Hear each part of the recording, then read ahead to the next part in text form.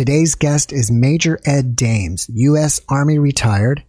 He is the world's premier psychic spy, and he has served as the training and operation officer for the Defense Intelligence Agency's top secret psychic intelligence unit.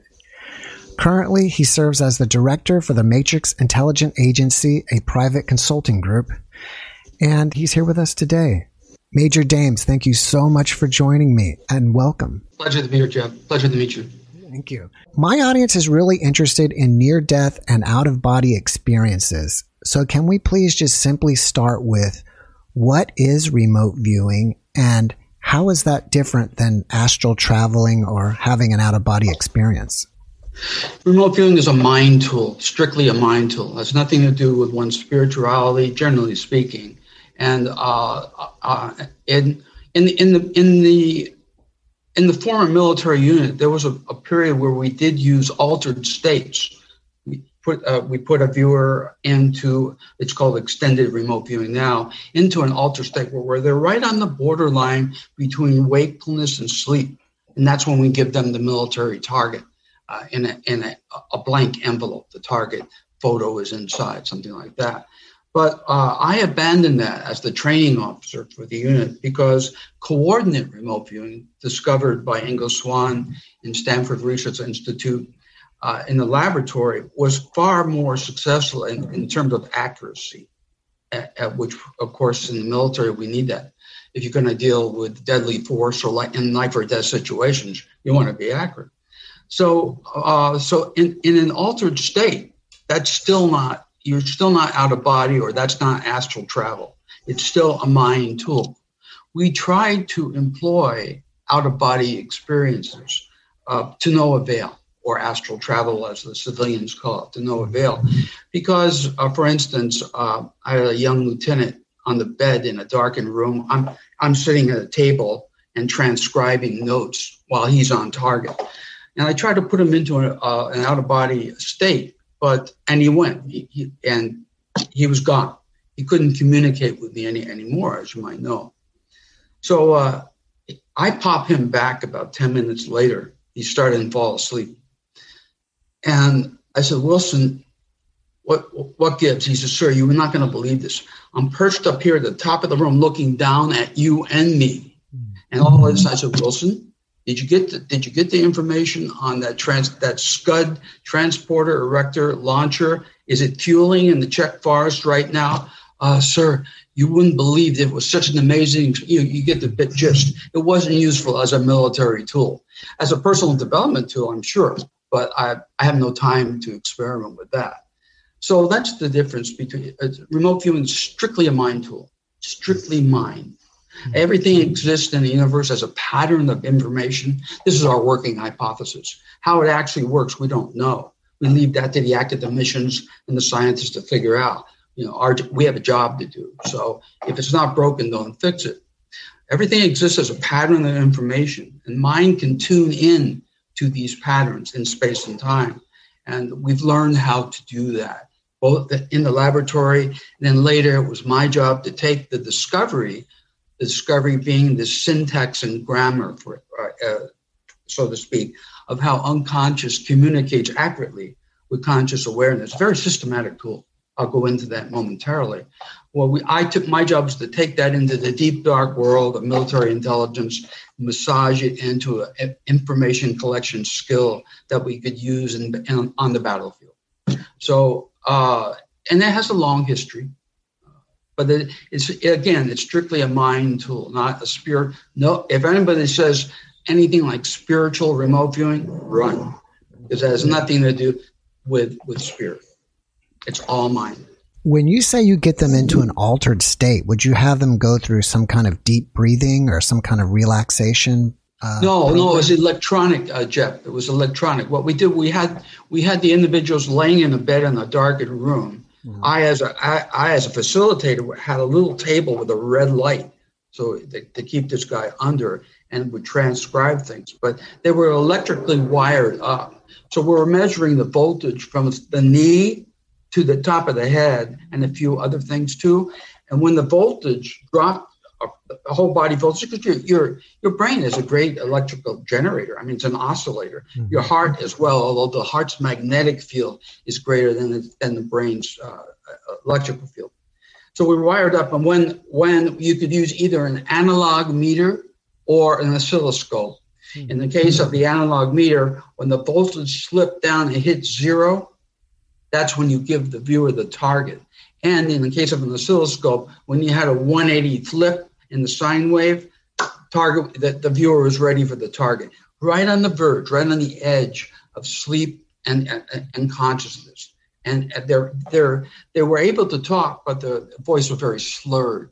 And you had to be very careful as a monitor, facilitator, not to bounce them back up into conscious awareness, or they would lose the target. The targets, and I've been under it too, they're very interesting.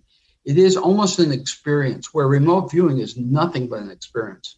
It's strictly work, like playing the piano. I'll get back into that momentarily. But you're looking in an extended remote viewing in an altered state. You're looking at the target. It's black and white, and it's very myopic. You're looking at a target through a tube, and it's very accurate, but it's not. You can get to the target, but in terms of dimensionality, the distance between this gun and this person, this bomb, and all those things are lost. You can't. You lose your sense of perspective in that modality. That's why, as training officer, I shifted everybody to this new technology, new in 1984.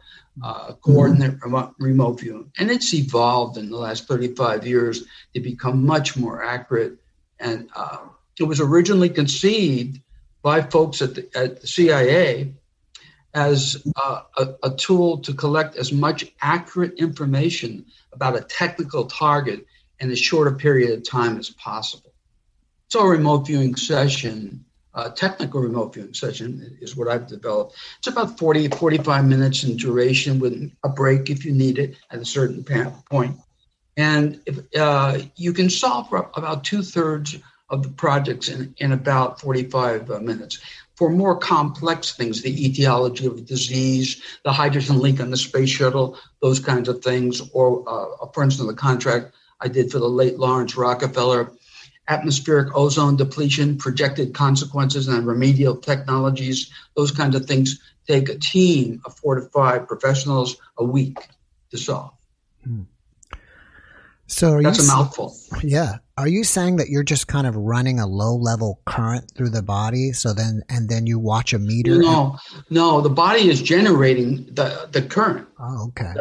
Okay. So, and we're measuring the voltage, and we're putting somebody down without using drugs. Now, the GRU, the Soviet military intelligence, they attempted to use drugs, but drugs don't work. Yeah. Because if you use a mind-expanding drug, Halcyon, LSD, or something akin to those, they are mind-expanding. But what happens, technically speaking, the dynamics are, you think of the modem on your computer, but it's managing all the stuff that's out there, which is infinite, almost in number in terms of information. But it's managing that.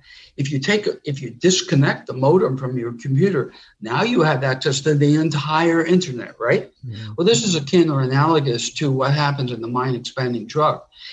You have no modem. You have no control over getting to your target, even the memory of what the target was. So that's not useful in terms of in fact, they killed one young troop, overdosed. It's not useful in terms of military and information and collection. But in our work, in technical remote viewing, your eyes are open. It's not a relax, lay back, and tell me what you see. None of that. And in fact, I'll hit the viewers over the head if they even close their eyes. Closing your eyes invites imagination, for one thing. Not to get it too technical, because there's a lot of technicalities that we learn. But it's a 3-part process. One is setting up the target, which is complex. And maybe on another show, I'll go into some of that. Running the sessions, and that's the hard part for viewers to learn, because you are not allowed to think when you're remote viewing. Your eyes are open. You're moving through a set of protocols for 45 minutes, very similar to play, for instance, analogously to playing the piano. You don't, the sheet music is akin to our protocols, our operational protocols, very different than laboratory protocols. And so we're going through point to point to point to point, pulling information from our superconscious, which is, and we're in a theta state electrically. Our brains are in a theta state. For instance, if you're a jogger and you get into a groove, or you just drove down the freeway and you can't remember the last 10 minutes, you're in a theta state. Yeah, we can talk about other states later. So we're in a theta state, and we're downloading. When we get our unconscious to the target, and then the unconscious takes over from there and delivers up information to conscious awareness. We write that down, write it down, and then we keep on moving for 45 minutes. So, for instance, if you're playing the piano, you don't stop and think about the note that you just played, or the music stops. So you're not allowed to think. And this is the frustrating part for a new remote viewer trainee, because we experience the learning process as we grow up. We learn by studying something. But remote viewing is direct knowledge. Bam. There's no learning involved. You download the information directly from the target. In terms of all kinds of information, you begin with sensory impressions, and that turns into higher level things, intangible ideas about a target, and the tangible things that are present at a target as well. So by the time we're finished with the session, now the third part is data analysis. Data analysis does require you to be back in your left brain, the analytical part of your brain, where, as we grow up in terms of the English language, the concatenation of subject, verb, object, that kind of thing like that. The reason I speak fluent Chinese, and I've lived in China. The reason why the Chinese and other Asian cultures that employ ideographic languages have a higher IQ is because the ideograms, each of the characters, is really a pictogram, a picture. And so they have to analyze the picture and then place that in context, which is linear. So they're using both the right and left side of the brain in terms of that analogy. They're using both sides of the brain, which gives them a higher IQ. Where in the Western world, everything is linear, time, everything. But in the remote viewing, we're in the right brain, the same way a painter would paint. I mean, a good painter. Right. That's amazing that you brought that up. I knew that the Japanese language had those kind of pictogram characters along with letters, Kanji, but I didn't realize Chinese had the same thing as well. Well, no, the Japanese got their character, kanji and katakana, from the Chinese language. Chinese has as a scholar, let's say a postgraduate scholar, you need to know about 30,000 characters, 30 to 32,000, to read a newspaper, 500 to 1,000. So, and there is a very, very, very it took me more than 14 years to learn to write and to write Chinese, because the stroke orders are not willy-nilly. They have to be in a certain order. That's why calligraphers are so beautiful, because it starts from the idea of a picture, the moon, for instance, and a person walking or running. Would you say then that the Chinese would make better remote viewers? Well, I've taught a lot of Asians. My sons are half Chinese, and any Asian would make a better remote viewer because of for the reasons that the aforementioned reasons. And I haven't taught that many Asians, but enough to know that there's a distinct difference in the way they process incoming information. I was watching one of your recent YouTube videos, and you were talking about the morphogenetic field in that video. Can you tell me more about that? Yeah, Rupert Sheldrake. There's only 2 books that I recommend that my students read. Only 2. One is Drawing on the Right Side of the Brain by Professor Emeritus Betty Edwards, because drawing is very helpful in our work. in several stages. And the other book is Rupert Sheldrake's, the original book, The Presence of the Past, where he talks about the morphogenetic field. And he uses in that book, he says, he has theories that have subsequently been proven. But in that book, he talks about, for instance, the great tit in England. The bird population of the great tits in the northern part of the UK were, in the old days, were pecking through the foil wrapper on the top of glass milk bottles. You're probably too young to remember that milk bottles used to be delivered on the doorstep in the winter. So the great tits were pecking through that to drink the milk. And almost weeks later, a colony of great tits in the southern part of the country were doing the same thing. And there was no connection between them, were known. So this is an example of what Sheldrake means by the morphogenetic field. His term, we use the same field in our work too, a mind field, if you will, a universal mind, where this behavior, this positive behavior, was picked up by the southern colony. And in my other YouTube videos at MajorDamesNews.com, I talk about how viruses can afford themselves of that same connection in order to outsmart things like vaccines. That's how they're mutating, was from the morphogenetic field, or just outsmart? That's partially, that may be. I don't know. I'd have to study it. But I do know that information is crossing between different populations.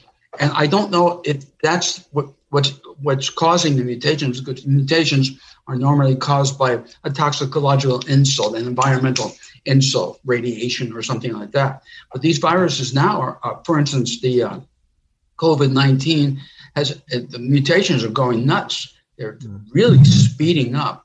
So I think the virus has learned how to avail itself of this field and communicate with all, as a swarm intelligence, and it's outsmarting us. The AIDS epidemic outsmarted us. Creutzfeldt-Jacobs disease, bovine spongiform encephalopathy, that outsmarted us. It remains latent in the brain for up to 10 years, wakes up and starts chomping away. That's pretty smart. We haven't killed it. Right. That's interesting to think about, that if these diseases or viruses or bacteria have some kind of collective consciousness, that they're communicating with each other. Yeah, because the pattern is the same. For instance, in our work, in terms of gestalts and archetypes, a remote viewer in basic training who's given a blind target, they don't know what the target is, they're just given a number that's associated with the target. If their target is a mountain or a mountain range, it's perceived archetypically as the same thing. A mountain and the mountain range are perceived archetypically as the same thing. You think about the DNA between twins. Let's say, a twin, the DNA is identical. So it's just like tuning forks, right? You hit one tuning fork and the other one resonates in the same room. Well, DNA twins is the same thing. They can be parsecs away and in different times. But if the one will respond to the other. We know these stories about twins growing up because their DNA is identical and the symmetry is important.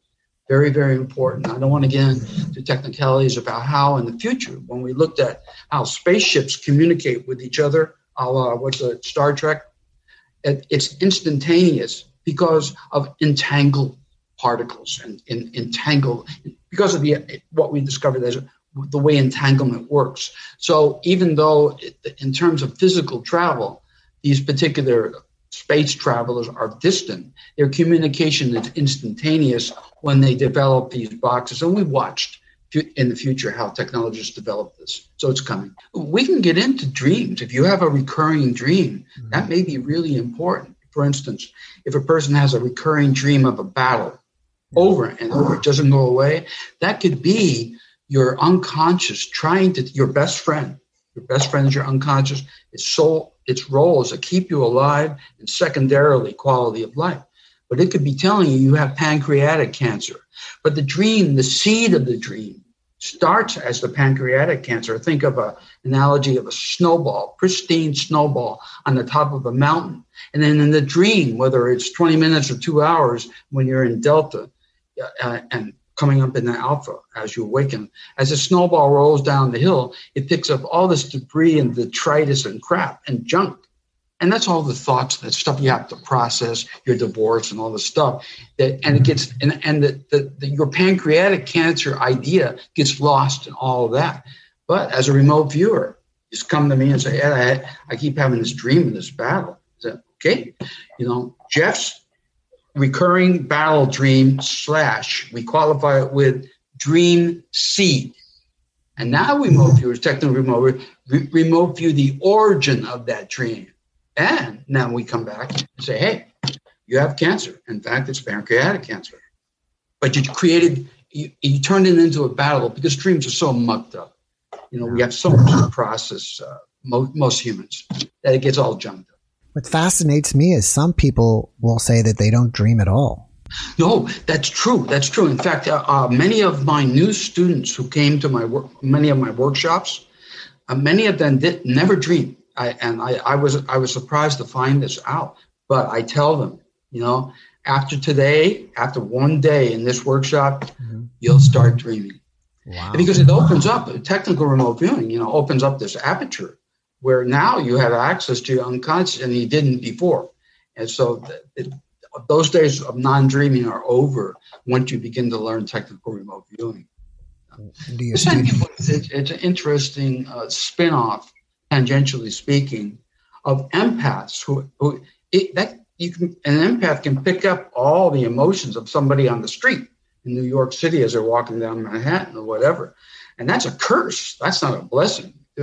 So empaths, who are like that and are plagued by that kind of thing, when they learn remote viewing, they learn to separate. In fact, we must be able to do this, to separate their own feelings from somebody else's, or an animal, for instance. They've got to be able to do that to effectively complete a remote viewing session. And once they learn that, all these people that have, been plagued by this as empaths, picking up on everybody's emotion, that's gone. They learn how to separate their own from somebody else. Do you think that's one of the biggest obstacles in remote viewing, is separating, like you said before, your imagination from the viewing? Well, empaths are different. Here you're dealing with an emotional state, an emotional factor. But in terms of learning remote viewing, the imagination is our enemy. But we can't try to push it away throughout the session. I won't get too technical here. But we have to accommodate it, because you can't shut it down. You can't stop it. So we have to learn how to recognize, when it's operative and when it's not, when it's sitting back and when it's active, when it creates something that's yellow and soft into a banana, where in fact it was a cancer cell in somebody's breast. Then we have to learn when our imagination is active, but we shunt it and we manage it. Sort of like your drunk uncle that comes to a family reunion. You got to invite him, and you know what he's going to do, but Uncle Willie has to be there anyway. So we manage imagination. And in certain states, very, very rarely though, we actually invite it in to help us out in one stage of remote viewing. But it's not common. Usually we say, if we do that, we say, thank you very much, and slam the door shut on it again. But it's going to come back. And we as professionals have to know when that's there. So the question is, when people film me and camera-wise, how do you know your data is correct at the end of the session? I said, because I was in remote viewing structure. The sheet music, I played that music. I didn't stop and I didn't think. That's how I know I'm right. So it's very systematic, very rigorous, very systematic. It's not fun. Well, the answers to questions are fun and exciting, but you cannot allow any bias, no ego. I have a big ego, but when I remote view, that better be out the door, because you can't allow your ego or your preconceived notions about a target to be there. Let's say I'll give you a minor note, a real world example. Portland, Oregon, there was a case in Oregon where the cops said, Ed, this girl was murdered and thrown out of a car on the side of the road. So we know she's dead, but the way she died, we don't go in there considering a murder. Long story short, high school girl who was riding in the car with her friends, and she overdosed, and the kids panicked and threw her out of the car. That's not a murder. Yeah. So that's the kind of thing we do. Wow. Precision. After you left the Army program, you started your own Matrix Intelligence Agency, and I believe you were doing things like finding missing people. Can you tell us about that? I think rather than tell you, your viewers can just go over to, I have a community where I teach, a teaching forum. It's not MajorDamesNews.com, where I have big announcements that are important to a large number of people. This is only for my remote viewing community and my students and my professionals. If you go to learnrv.com and you go into the community, and you'll see right away everything I'm doing. For instance, 3 days ago, I just came back from Winnemucca, Nevada. I live in the Sacramento area, on a cold case where 2 elderly people were killed by a serial killer, actually 2 killers. And I was there to recon the areas. I can track down their bodies. I already know where the killer lives, where the killers live, but I need the evidence. I need the bodies first before I do anything about that. So you can see all that, the current work in terms of those things. But I'm gravitating almost completely now away from crime cases into contact, which I have 30 years of background in. And that will start next week with a Bigfoot contact reconnaissance in the Lassen Volcano National Park area in California. And that's a long, involved story, but contact is still, I think it's imperative that we have contact. The background there was, we had contact the CE2s. I used the military team in the Psi Spy unit to find a hot zone in the United States, and we found one using remote viewing. And that was Chaco Canyon, New Mexico.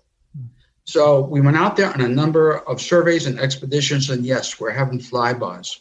So in the end, I got to put together a team of the best scientists and engineers in this country, Hal Puthoff, folks from the Skunk Works and all that. And the Crown Prince of Liechtenstein sponsored us, Hans-Adam von Liechtenstein. He paid for the expedition and all the equipment and our trip. In fact, he was out there with me quietly because he was one of the youngest billionaires in the world at the time. Many people would have loved to kidnap him. Yeah. So only the princess and the Swiss embassy, Liechtenstein didn't have its own embassy, knew that he was in the country with us on this UFO quest. So we had flybys, but we didn't have a CE3 or anything, a direct contact. And I had to figure out why. I had to use remote viewing to figure out why we didn't have a tete-a-tete, a coffee clash with the agency out there. And by agency, I mean this. Because our resources are limited, we've got to punch through these lines, and we can't spread ourselves thin across a broad defensive position, so to speak. We've got to punch through somewhere. What I decided to do, the place I decided to punch through was this. In 1994, at the Ariel School outside of Harare, Zimbabwe, there was an event, very famous event. John Mack, the late John Mack, was in South Africa at the time, flew up to interview the kids that were involved in this event. I got to see the original 35 millimeter stuff, tapes and all this. And you can find this. All these kids are grown now. They're adults. You can find all these reports and their statements on the internet.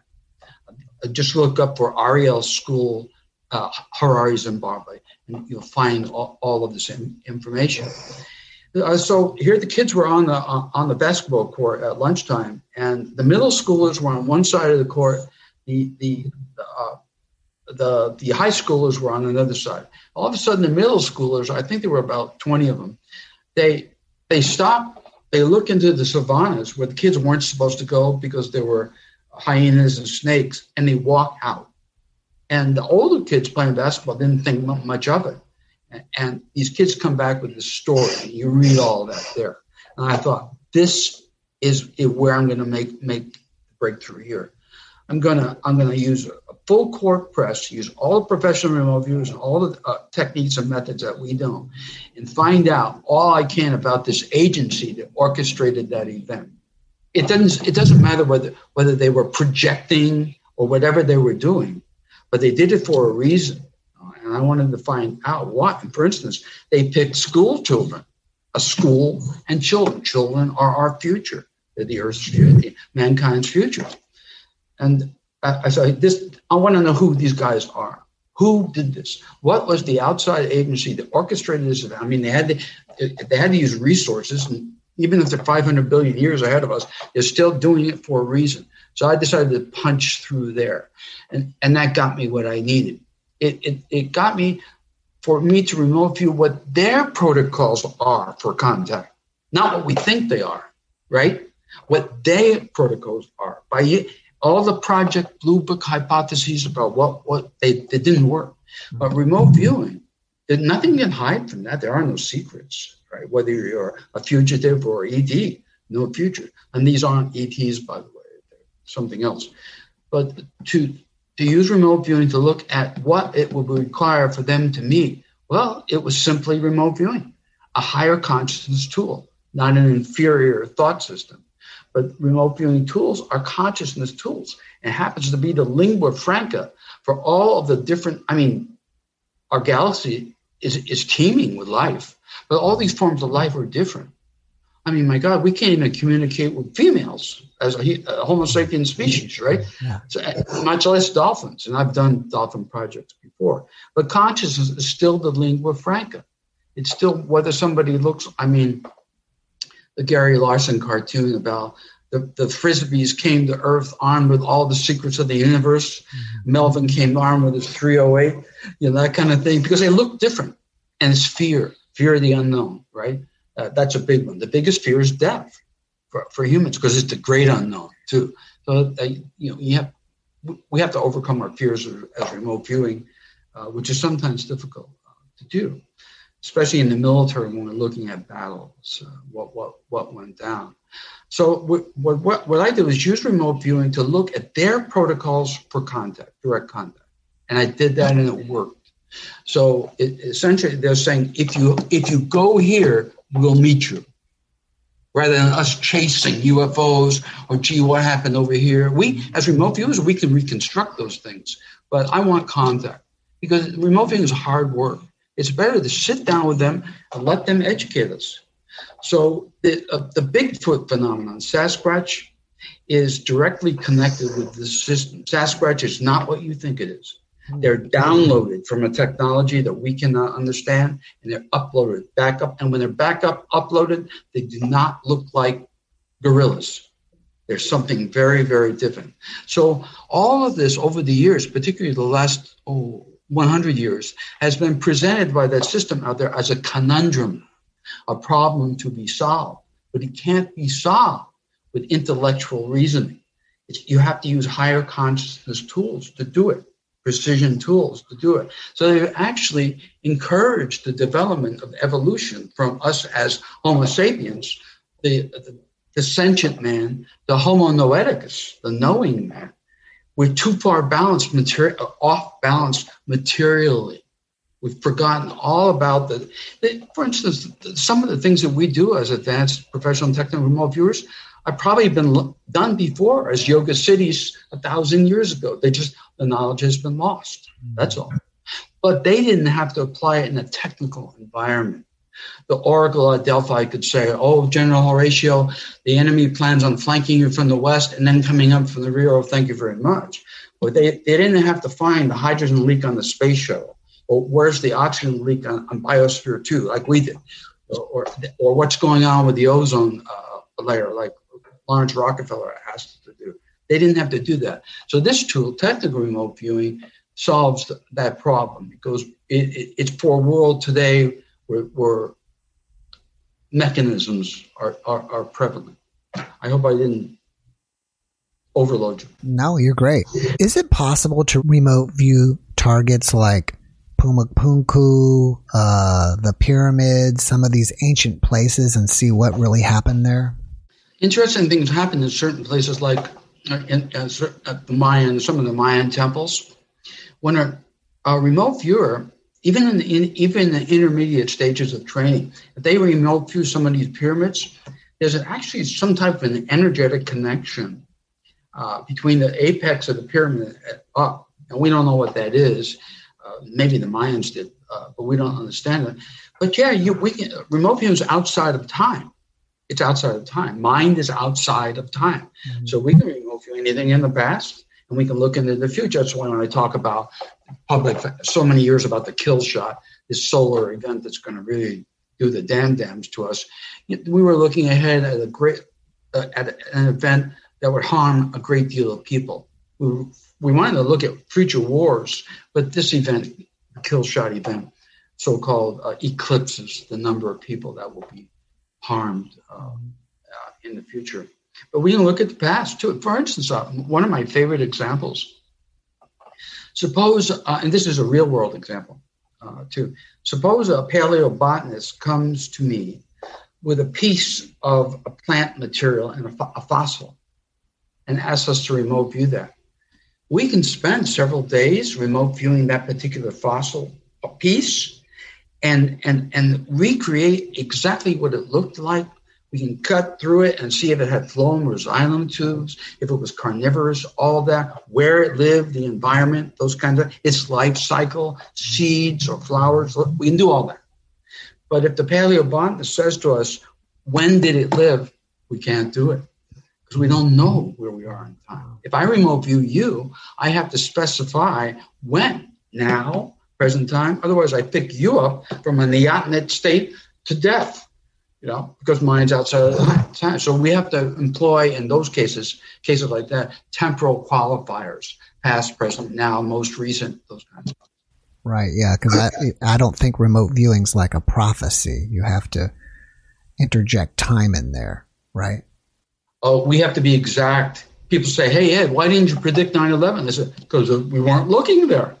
Right. In remote viewing, you're specifying what the target is, right? Yeah. The factory, your glasses, the truck that brought them in. We want the information about the truck because that truck was involved in a hit and run case or something like that. Or the factory that produced the glasses, or where the silica, what plant did the silica that made the glass come from? Was it New Mexico? Was it Russia? This kind of thing. We can do all that.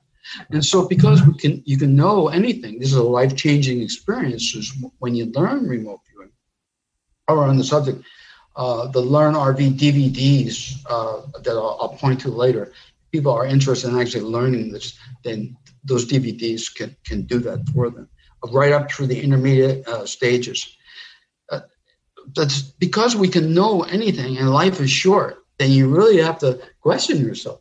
Louisa May Alcott, when her suitors came, who wrote Little Women, the classic, I think that's banned now by academia. I won't go there.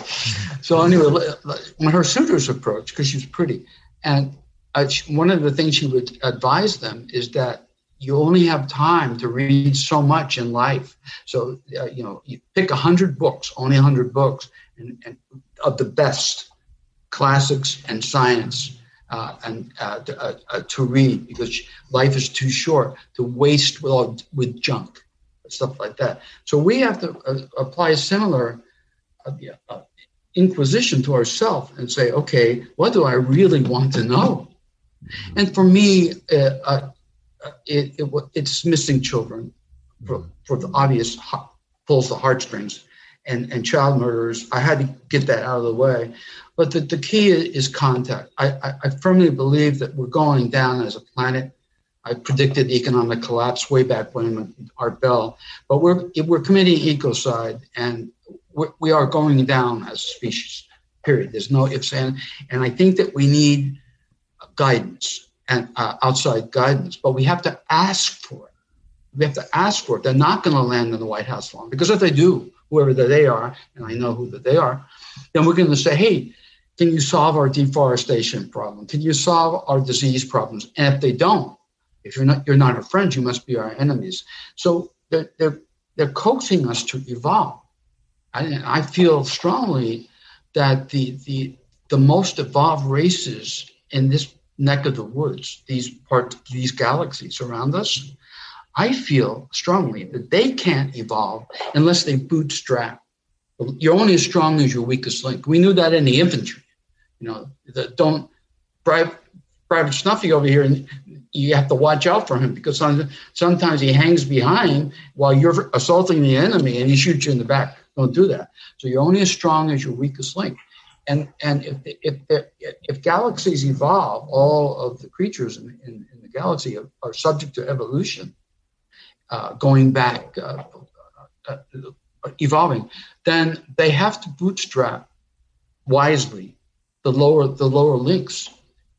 Then they can't interfere, as Gene Roddenberry would know. The prime directive would homogenize all of the intelligent life in the universe, into one, just one channel of evolution, and that would be tyranny on the spiritual scale, I suppose. I'm philosophizing now. Elon Musk has his company called Neuralink, and I think what he's trying to do is basically hook your brain up direct into the internet. And I think he'll say that if AI happens and once it's done, the human race, there's no need for humans anymore and we may be eliminated. So we need this. What is your take on that? I'm a simple man. Of course, I know about what's going on out there. I used to brief DARPA and the president directly about certain things. So I'm up to speed on what people are intending to do. And it's not my job. It's not something I should be concerned with on my watch.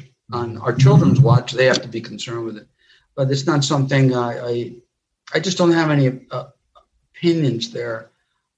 AI can be very dangerous on the battlefield. I mean, come on. I was a soldier. I was way up at the top.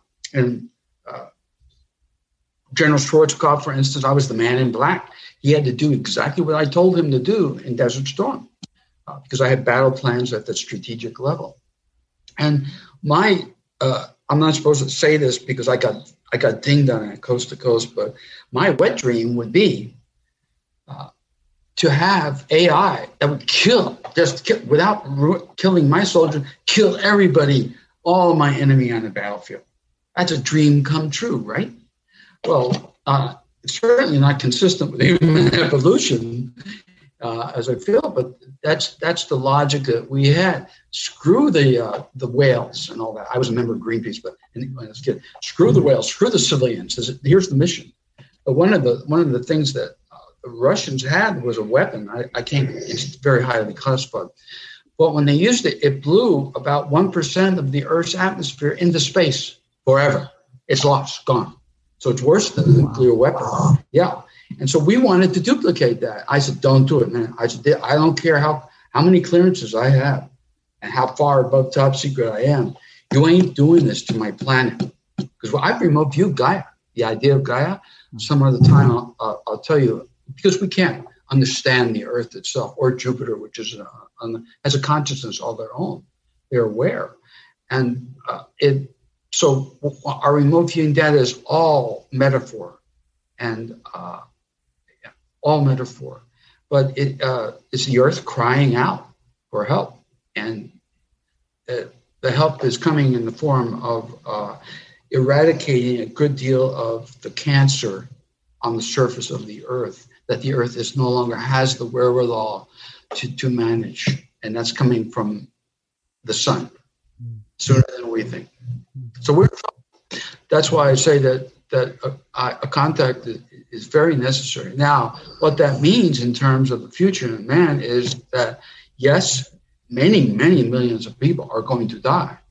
But how does a system out there preserve the rest of mankind?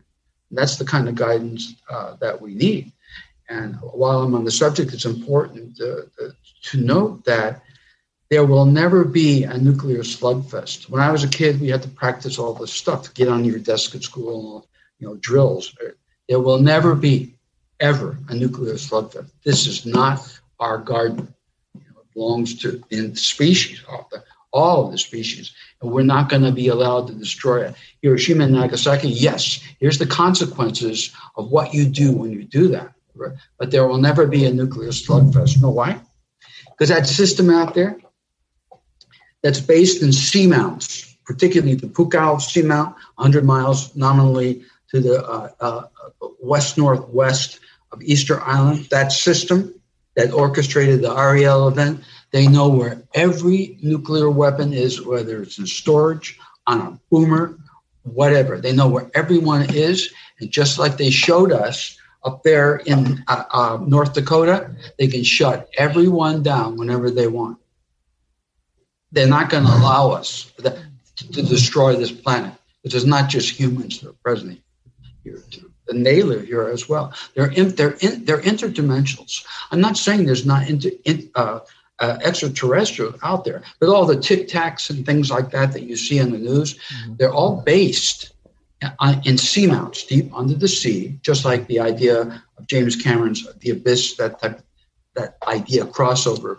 They're in these seamounts, and they have exotic technologies. I use the term technology loosely, but they're in these seamounts, and they're the ones that are producing all these things, these kinds of things, and they're also capable of shutting down all of our nukes, the warheads themselves.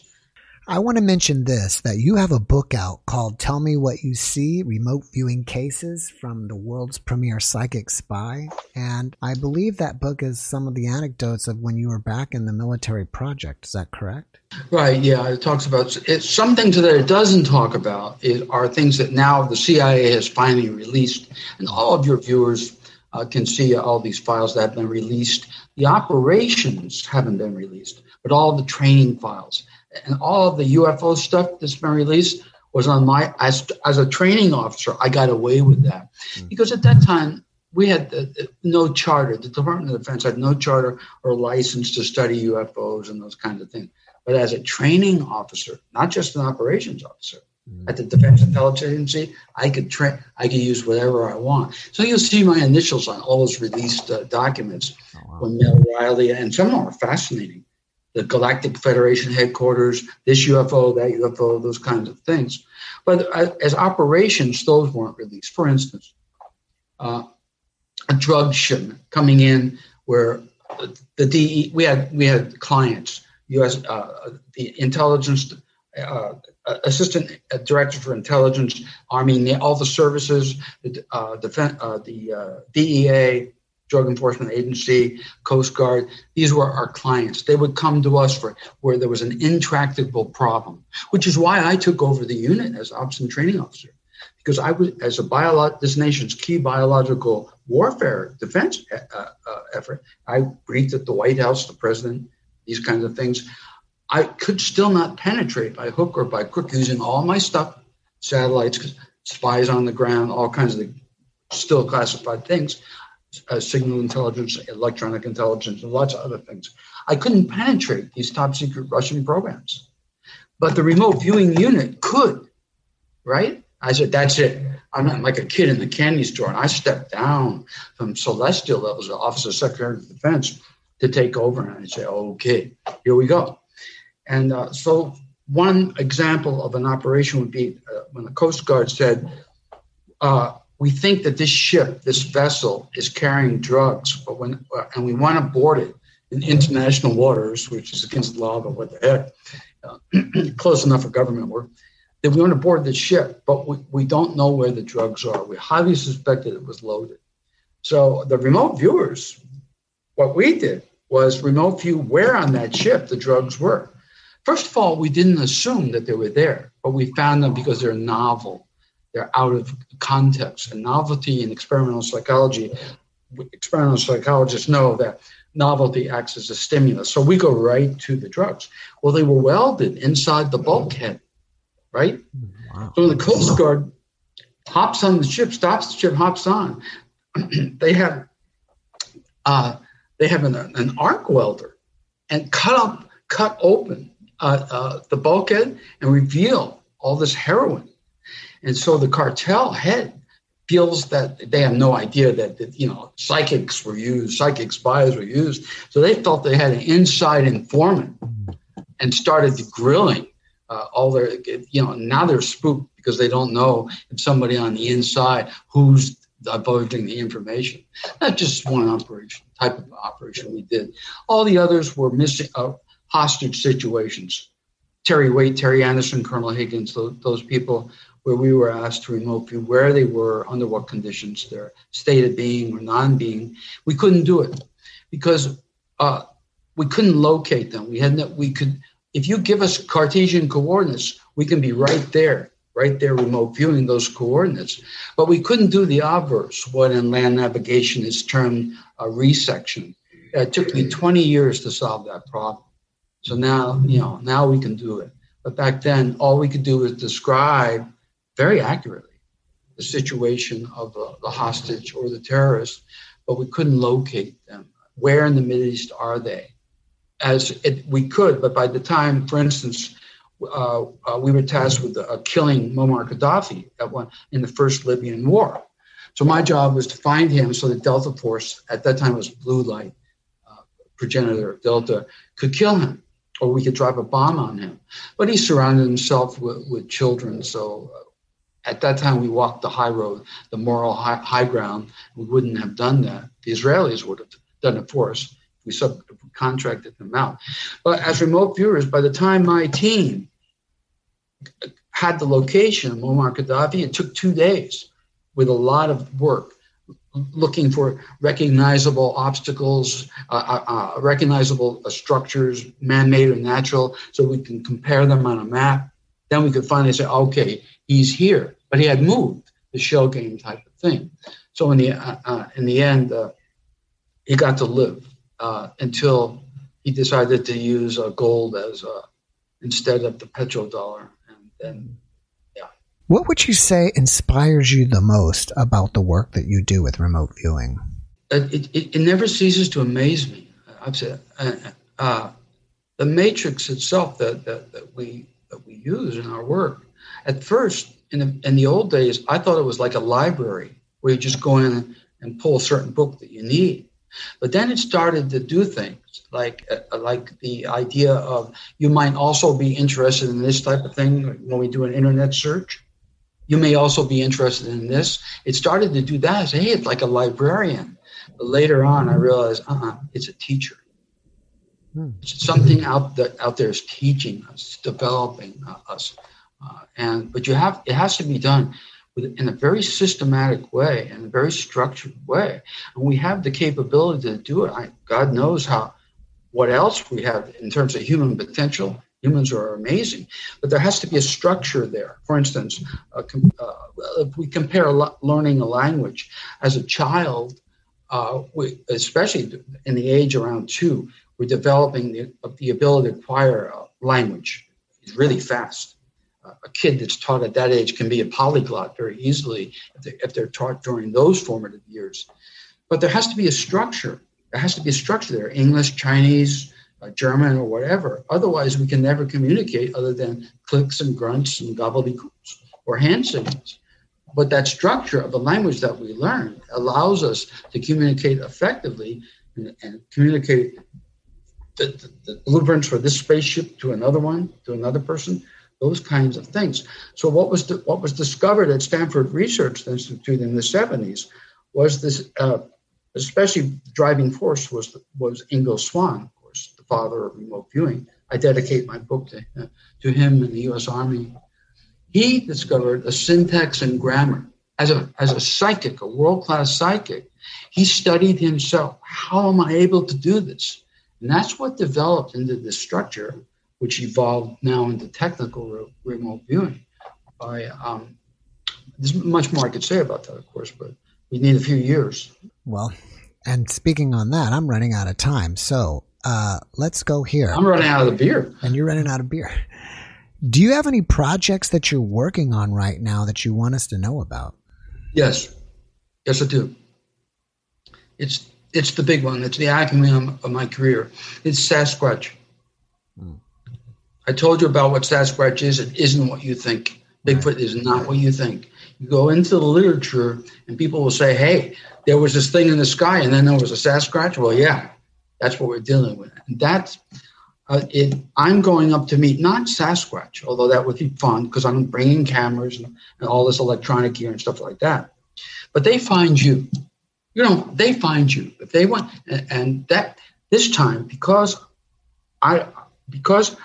I met one of the key criteria for higher consciousness, the way they perceive it in humans, and their protocols for contact, because I met that. They have no choice. The system has no choice in terms of carrot and the stick. They must respond.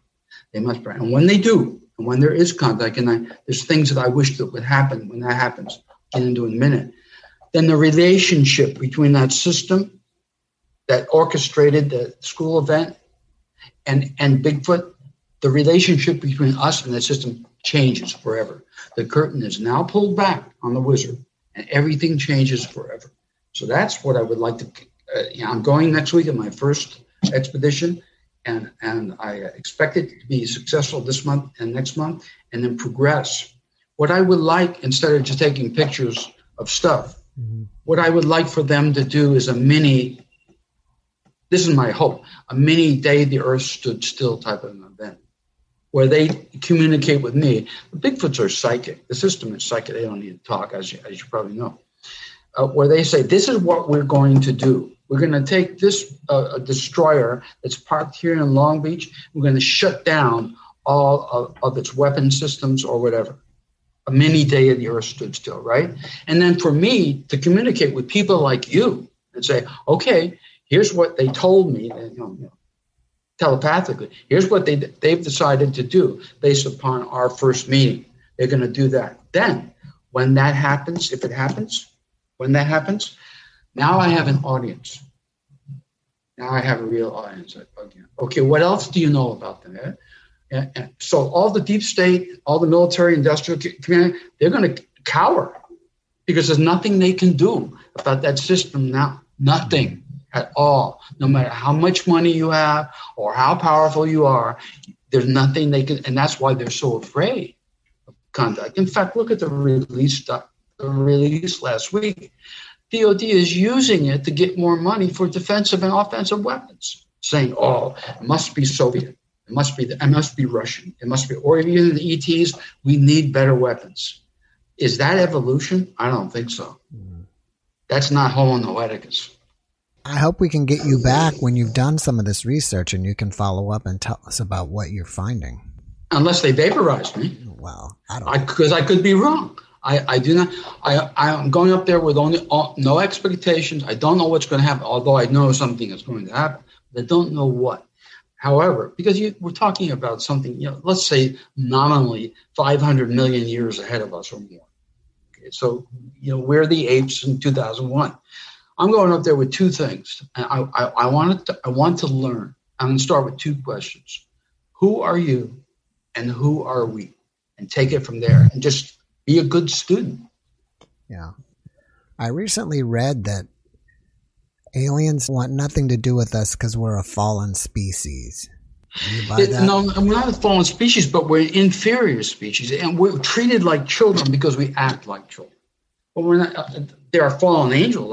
I believe there are fallen angels. I can't prove it. But it's not us. No, we're not a fallen species. We're a species that has the potential to, incredible potential. But there's this idea evil is real. It's just it's eating us up. Mm-hmm. Have you ever remote viewed other world leaders or leaders of countries? You don't have to say names. And do you ever see some kind of consistency with them, like why they all do the things they do? Plunder the earth and keep everybody down. Yes. This idea of I have to watch myself. I have to be careful here because I can get in trouble. Me and my family can be in danger if I cross the wrong. For instance, when I was a spy master, I was backstopped. I could go to Guatemala or Costa Rica. I'm a professional bird watcher. I mean, I'm a birder. And I can go on my own cover could be as a birder. But even though I was using agents to spy for me. But I had a cover. I had a backstop. And I had a real office and all this kind of stuff. The same way spies do, right? I mean, that's what we do. But when I got out of the service, I didn't have that anymore. I have my own intelligence agency, the Matrix Intelligence Agency, but it's not backstop. So I'm not going to do something stupid, like look at the Transshipment Center for the Cali cartel's heroin shipments in Guatemala and publicize that, because I'll be gone very fast. It only costs $10,000 to pay a Colombian kid to knock you off, if they can get into the country, which of course our border is so sealed they can't. But anyway, so I don't do things like that. But in terms of this global, I can't even mention the name, but yes, there's a system out there. There's a system out there. Part of it is the Soldatenbund. Those 17 submarines that left with Adolf Hitler in World War II and were beached off the Argentinian coast, they possessed the records of Interpol. Interpol was a bunch of French partisans, right, that started Interpol, but they were Nazi sympathizers, and they were owned by the Nazis. And the Nazis took all their dossiers with them and praying, hoping one day to start the Fourth Reich. And Hitler was with them too, Eva Braun. We've remote viewed the location of Hitler's grave and Eva Braun's, not in the same place, in Uruguay. So they really, but in this dark web can control, by all kinds of means. They possess control because they're ensconced. A good example would be when Father Malachi Martin and I used to talk about this. This idea of the evil is in the center of the Vatican, and it always points that way. But and nothing's looking back at itself. So it ensconced itself in a domain that's very powerful. The same way that these Nazis, the Soldaten, formed a worldwide thing where they control people via blackmail, particularly blackmail. But if you don't cotton up to the blackmail, they'll take you out, just like that. So for me to identify those people would be suicide on my part. Even talking about them is not a good thing, but they exist too. And if you remote view the concept of the Antichrist, the Antichrist, the Antichrist is a millennial idea that's real. And each age, each era, there's a different person that maintains that gestalt, that zeitgeist among them. And we have periodically taking a look at this, say who is carrying this particular idea. It's not DNA, it's just an idea. So we've looked at that too, but there's nothing I can do about that.